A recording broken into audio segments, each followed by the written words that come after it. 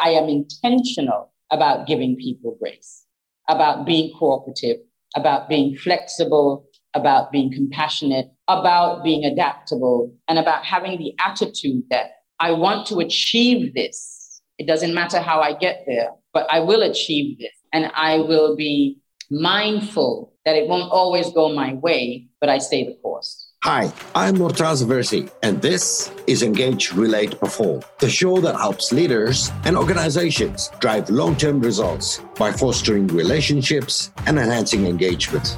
If you're looking to seriously improve your team's performance while impacting lives and succeeding at driving long-term results, then this is the show for you. It doesn't matter that you already have that dream title or simply curious about how far you can challenge yourself. I'll be giving you practical tips, relevant commentary, and valuable insights about how you can engage and utilize relationships with talent, community, and other stakeholders around you to achieve the best results and help them stick long-term. Get all the latest information at murtazaversi.com/pod. Once again, it's murtazaversi.com/pod. Happy new month. Happy December, friends. We did it again. Another December. Still kicking it. And many thanks to Almighty. Like I love to say, gratitude is the attitude when it comes to this ever-changing world, where we pray for the best and prepare for the worst. While we are at the subject of attitude, I want to ask you to share what your leadership attitude is in the comment section. Or write down for me, or at least make a note of it somewhere. Also, a second question, how flexible are you on a scale of 1 to 10 as a leader? As we proceed with today's discussion with my guest, hopefully you'll be able to better answer these questions with more conviction using the knowledge obtained to achieve the performance. Really quickly, I want to give you an amazing opportunity to download my very free, very useful, very much for you ebook titled Engage, Relate, Perform, 90 Days to Conscious Leadership and Performance Culture. It is a 90-day effective guide to get you inspired for your leadership journey daily. These are practical tips you can follow every day to guarantee you give and you get the best out of the existing relationships for long-term results. As I say, it takes 90 days to create a lifestyle. That's what culture means, a way of life. So if you want to do the work, but still enjoy the journey and above all, look forward to it day by day, then go to murtazaversi.com/pod and download your copy of Engage, Relate, Perform, 90 Days to Conscious Leadership and Sustainable Performance. Here to help us better understand the concept is Ruth Shah-Weekly, the Managing Director and Principal Consultant, ARS, IURA Consultancy Service Limited, with experience and understanding, including the application of key international frameworks, multi-stakeholders, and civil society initiatives. She possesses a breadth of specialized expertise in human rights matters, particularly in business and human rights, but as well as women and children's rights. So without further ado, leaders and leaders, welcome Ruth Shah-Weekly. And Ruth, karibu sana to Engage, Relate, Perform. Thank you so much, Murtaza. Thank you for having me. It's an honor. Great. So to get started, when we speak about attitude and adaptability, are we only referring to smiles and quick responses to this question? Please break down these terms more richly for us. Attitude and adaptability. I think for us, it will mean different things. For me, it's about mindset. It's about being able to be in good cheer, even when everything else suggests that you ought not to be in good cheer, taking things on the chin, if you like. It's about a sense of being that you must clothe yourself in order to move through the ebbs and the flows of this life, I think. I think it also is related to adaptability. I think the more conscious you are or self-aware you are of your attitude and the one that you should put on in order to get by, the more adaptable you will be in terms of moving through the grooves and the circles within which you operate. In terms of adaptability and its definition, I think for me, it means being able to immerse yourself into something which is outside of your comfort zone. I, in particular, have had an experience whereby I have lived in multiple jurisdictions and I've done multiple things. And I've had to be adaptable to culture, to people, to languages, to smells even, that perhaps not always came easy for me, but I've had to do that. And I had to do it with a smile if I wanted to get on peacefully, happily, and actually to endure. Because I think if you're unable to adapt and you're unable to have the attitude within which you need to adapt, it is definitely going to mess with your sense of peace and your sense of purpose. I like that. So it's more about a mindset change. You define attitude as a mindset that really looks at how we can grow and be able to learn within our surroundings, and being aware of ourselves and appreciating where we are and being aware about ourselves, and then immersing ourselves in a way so that we go in with a smile, so that we are able to fit or adapt to that circumstances, and moving with a sense of the double P that I'm looking at now is peace and purpose. I love that. Give us an example of your adaptability part and the attitude, what really helped you. I know you just said about moving places, but where else can we use it when we're talking about leadership? And how can it take us to sustainable performance? I'd like to start with my experience personally to see, and then move into how that has helped me professionally. I think like I said, I've moved to so many different countries and had to adapt to so many different circumstances and situations that it started to come naturally. I was just able to do it and get on. However, when I moved to Tanzania in particular, it was hard.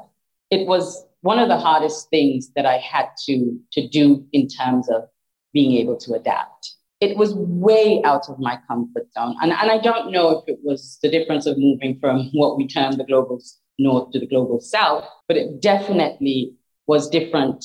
There was Gujarati within the house, as I'm married to a Gujarati, and there was Swahili without the house. And then there were the climate. Even though I'm from the Caribbean, I hadn't lived there for a long time. But more than that, I wasn't used to the extreme level of heat. I'm also a trained barrister, and this is what I did before coming to Tanzania. And in coming to Tanzania and being stripped of what I like to term being stripped of that status, if you like, and being known as Amish's wife as opposed to Ruth the barrister, all of that combined was extremely hard for me. I think in the beginning, it was so hard, it was so overwhelming. I did not know what to do with myself. I was almost not myself for a while. I felt stifled, I felt bogged down, I felt like I couldn't do it. And I found myself being someone that was blaming this and that and finding every excuse in the book to explain my attitude of desolation, of depression, of the big D's that you don't really want in your life. But when I made a conscious decision and an intentional decision to change my attitude towards the circumstances, if I wanted to be in the situation, it made all of the difference to me, not just personally, but professionally. I was able to translate these new things into something that created situations which not only bolstered my career, but it also gave me a platform to achieve the things that I wanted to socially, such as community work that I engage in, where it relates to empowering women and girls. It also allowed me to dig deep within myself to not just be the barrister within which I define myself, but then to also become the businesswoman that I am today. So I think that it pushed me to new levels of achievement that I hadn't even thought about, because essentially where I was in my attitude kept me from exploring these other things that I didn't know that I perhaps desired or needed in my life. if that makes any sense. Yeah, well, that's really interesting, because at one point where you're saying, going through all that, you go through a culture of language, you go through a culture of climate change, and you have to manage, and then of course, your career is also at stake, and you have to be in that situation. And I know how difficult it could be, because I have been in certain situations, not all of what you've gone through, but some of them. And it's not really nice to be in that place. And having 4 of them together definitely requires a strength of mindset that needs you to go back and reflect. And rightfully, sometimes obstacles can be perceived as obstacles for challenges or obstacles for opportunities. And, when you change that mindset and you see that there is an opportunity there and getting to do more than you were not doing, like empowering women. And I'll talk about empowering women. I don't like the word empowering. Maybe we need to change that word, Ruth, but we'll talk about it when we have some time. But empowering, taking some social work, and doing a little more that you may not have done if you were in the comfort zone. So when you talk about your career, and when you talk about leadership, we believe leadership is not positional and it's not functional. So you can be a leader at any level, and we are all at a different stage or different journey of our leadership, different stage of our leadership journey. Coming to that part, how did it help you in your career? I think that might be a difficult question, but maybe I know the answer to it, so I'll give it a go. Yes, just give it a go. Yeah. I think you can come to a point where you see things the way you think you ought to see it. When the pinnacle of your career as a barrister traditionally is presented to you as someone who attends court, make a lot of strides, or take a lot of strides in that space, and essentially become Queen's Counsel, or QC as it's known for in the acronym form. That's the pinnacle of your career as a barrister. So essentially, if you become a barrister, this is your path. In having to change my attitude in how I saw my career, I was able to, in my mind, expand my career beyond that. So now I don't only define myself as my profession, a barrister. I'm a consultant. I'm an expert in the area of human rights. I'm a businesswoman. So I've achieved things that weren't even on the horizon for me, because I was able to maneuver through what was essentially the new situation that was created within my space and around me, and where I was placed, that being Tanzania, as opposed to the journey that I had mapped out for myself in my mind, because that's the journey I was taught to accept. So in adapting to this new space and place, I was able to come out on the other end, because I no longer lived in the box which was created for me either consciously or subconsciously, because of, tradition, expectations, limitations, and so on and so forth. I was able to map my own new path.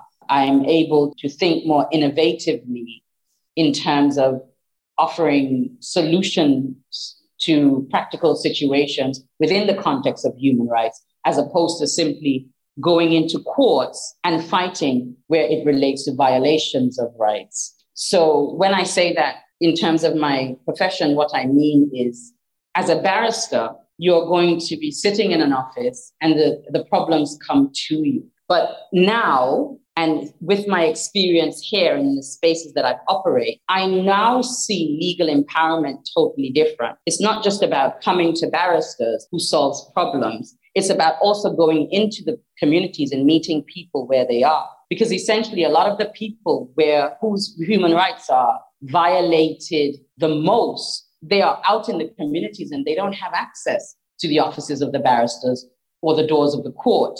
So you have to meet them within their spaces to understand their cultural and traditional intricacies, which causes these violations in the first place. Empower them through raising awareness amongst them with respect to their rights, and bringing the solutions to them and giving them the options of creating the solutions for themselves. So I now think much more broadly when I think about access to justice, or when I think about creating spaces where there could be justice for all. So with respect to my career, I think that's how I see things differently because of the new attitude and my endurance to be able to adapt.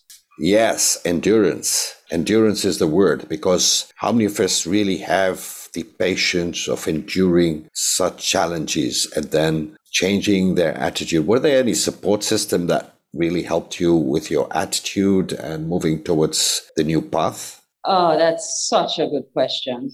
I'm a Christian. I believe in God. And at the worst times of what I would call my existential crisis and my identity crisis, the only refuge that I had was my faith, was turning to God and stripping myself away from value, finding value in myself because of who I was and what I did. I then sought value in myself through the eyes of God, because despite the fact that I'm unworthy and I'm a sinner, he thinks we all are. Exactly. He thinks I'm worthy. And therefore, if that's my benchmark, then nothing can touch me, not even my own insecurities. If I consider myself through the eyes of God, then how dare me say that I'm not enough to achieve the path that he has set for me. Brilliant. So my support system really and truly was my faith and my support within that Christian circle. Brilliant. Let's just review what we've just put in together, so for our listeners it becomes more clear that we have an attitude. We come into a situation whereby you go through different challenges. You sit there, you go into that challenges and you really try and support yourself, or you try and work through those challenges and adapting to it in a way that you change your attitude and your mindset in order to be able to now at least position yourself and try and look for opportunities that are coming around the same challenges, and moving through that and seeing yourself and going through that awareness and reaching to a point, reflecting back, seeing that, well, that challenge could have been a stepping stone to another path, a better path, a bigger path. And moving to that, you see now yourself not only going to fight in the court, but you're seeing yourself doing more than just fighting in the court, but being a consultant, getting to the people, getting to the society and understanding their challenges and giving them options to solve their problems, and using the support system, that is the spiritual system, using religion, God, faith, to support you to build up your self-worth by saying, you know what, you're worthy of who you are in my eyes, not in your eyes. And that brings the whole concept of now, how do leaders take that and work towards bringing sustainable success in themselves? And that's a brilliant formula. And I'm sure our listeners would take a lot of lessons learning from that. But what else do we do? What about in your day-to-day life? How do you use your attitude, your adaptability on different situations? Well, let me tell the listeners that I've known Ruth for a little while now. And I must say, if you talk about discipline, if you talk about details, then she's very much that. And I can vouch for that. But tell us, how do you manage that, Ruth? It's very important for leaders like us to be able to be precise and to be able to be articulate in what we do. I think I'd like to say that I like to have solutions. Let's not focus on the problem, let's focus on the solution. I also like to set out to achieve what goal has been set. But I appreciate that the path to that might change so many times. Mm-hmm. And that's why I say my focus is on the solution. It has to be, and not the problem. Because if you have a project and you set a goal, and you know what you want to achieve, there is really no single line. I think many of us go wrong because we believe that there's a single line, and we're not willing to take the bends and the curves in order to ultimately reach the goal, eye on the prize kind of thing. If you have the mindset that this is how you're supposed to get to point B, or this is how you're supposed to achieve or reach the pinnacle or the summit, then I think you're going to struggle. I think you have to be realistic. Yeah. You have to also be flexible. You need to have compassion and empathy that will allow you to deal with I don't want to use the word uncooperative situations of others, but others aren't always able to do the things that you want them to do, or you think they should do, or they committed to do in order for you to get, because we're also not an island. We work mostly with others. So we have to be appreciative that people won't always meet our expectations. Sometimes I wonder whether we should have expectations of others. I don't think it's fair. And I think when you have rigid expectations, it doesn't give you the space to give people grace. You have to give people grace. It's not always easy. And I'm not saying that I always do that without moaning and groaning under my breath, because I do. Mm-hmm. But I think what's paramount for me is that I remember I am intentional about giving people grace, about being cooperative, about being flexible, about being compassionate, about being adaptable, and about having the attitude that I want to achieve this. It doesn't matter how I get there, but I will achieve this. And I will be mindful that it won't always go my way, but I stay the course, right? Wow. And I like that expectations, because rightfully, we all expect things from others, and we set our expectation into their lives. And I just love the way you put it up. Let's be realistic. And I know you've been realistic with a couple of issues that, what's gone around you. I've seen you manage that situation, and it's really admirable to see how realistic you are. But the word compassion and empathy, Ruth, I think you bring that quite a bit to your leadership and your style. And I see that happen. So, the flexibility and realistic is the real point for us as leaders, or leaders anywhere, to be able to see that, are we realistic in what we're offering? Flexible in what we can do, understanding the other people's situation, being compassionate, being appreciative, and even more important, I like the point where you're saying you're intentionally mindful about the expectations.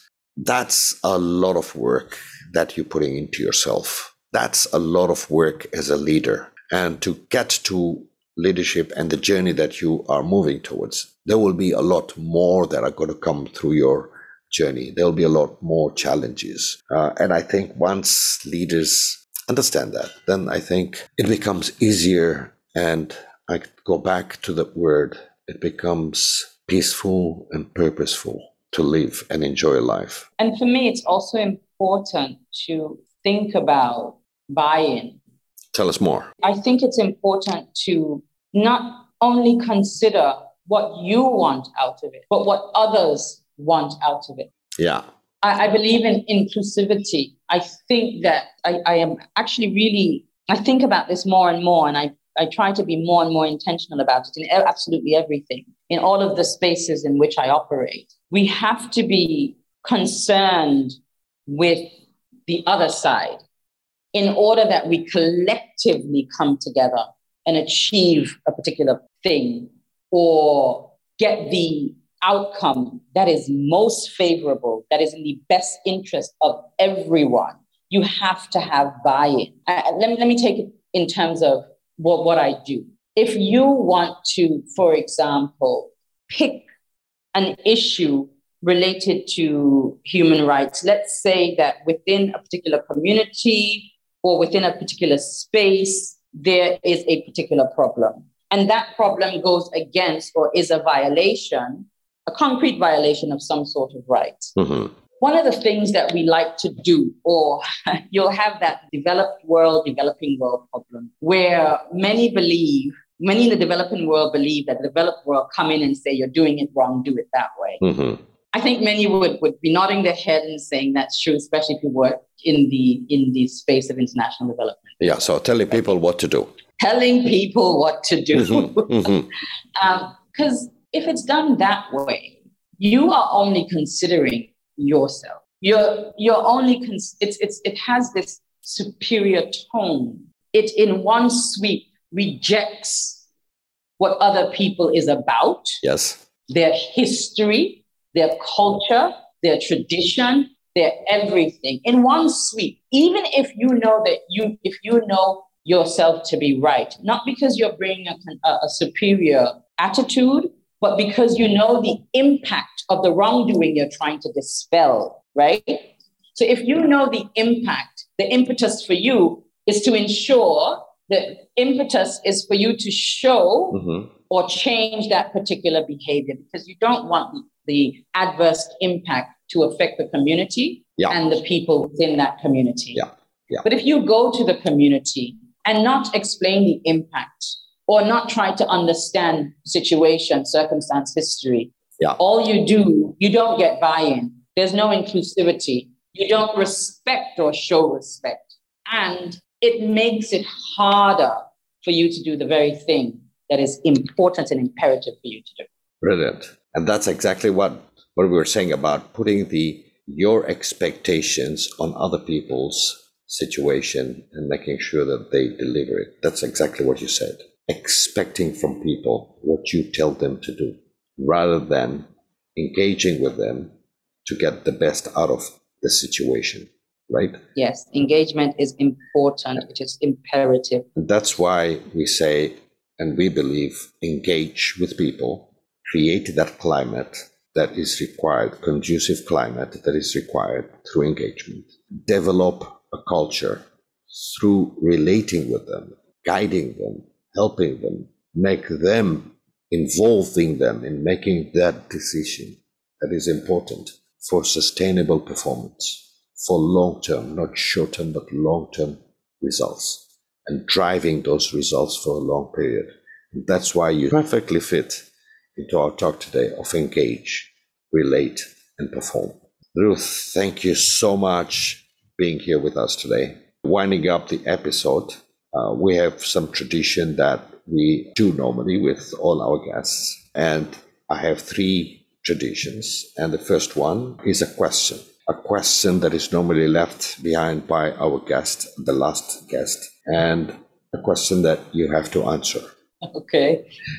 So our last guest was Arafat Haji. He's the CEO of the Zanzibar Insurance Corporation. And he left a question for you and says, what would be the number one priority when you are assigned a role which you have never dreamt of? If I was restricted to saying one thing, yes, then I think that would be understanding what the deliverable is in that role. Okay, brilliant. So that's the point, that one priority. But what if it was another priority? What would be the second? Getting to know those involved. Brilliant. The team. You know what? I thought you would answer that. But let's go to our second ritual.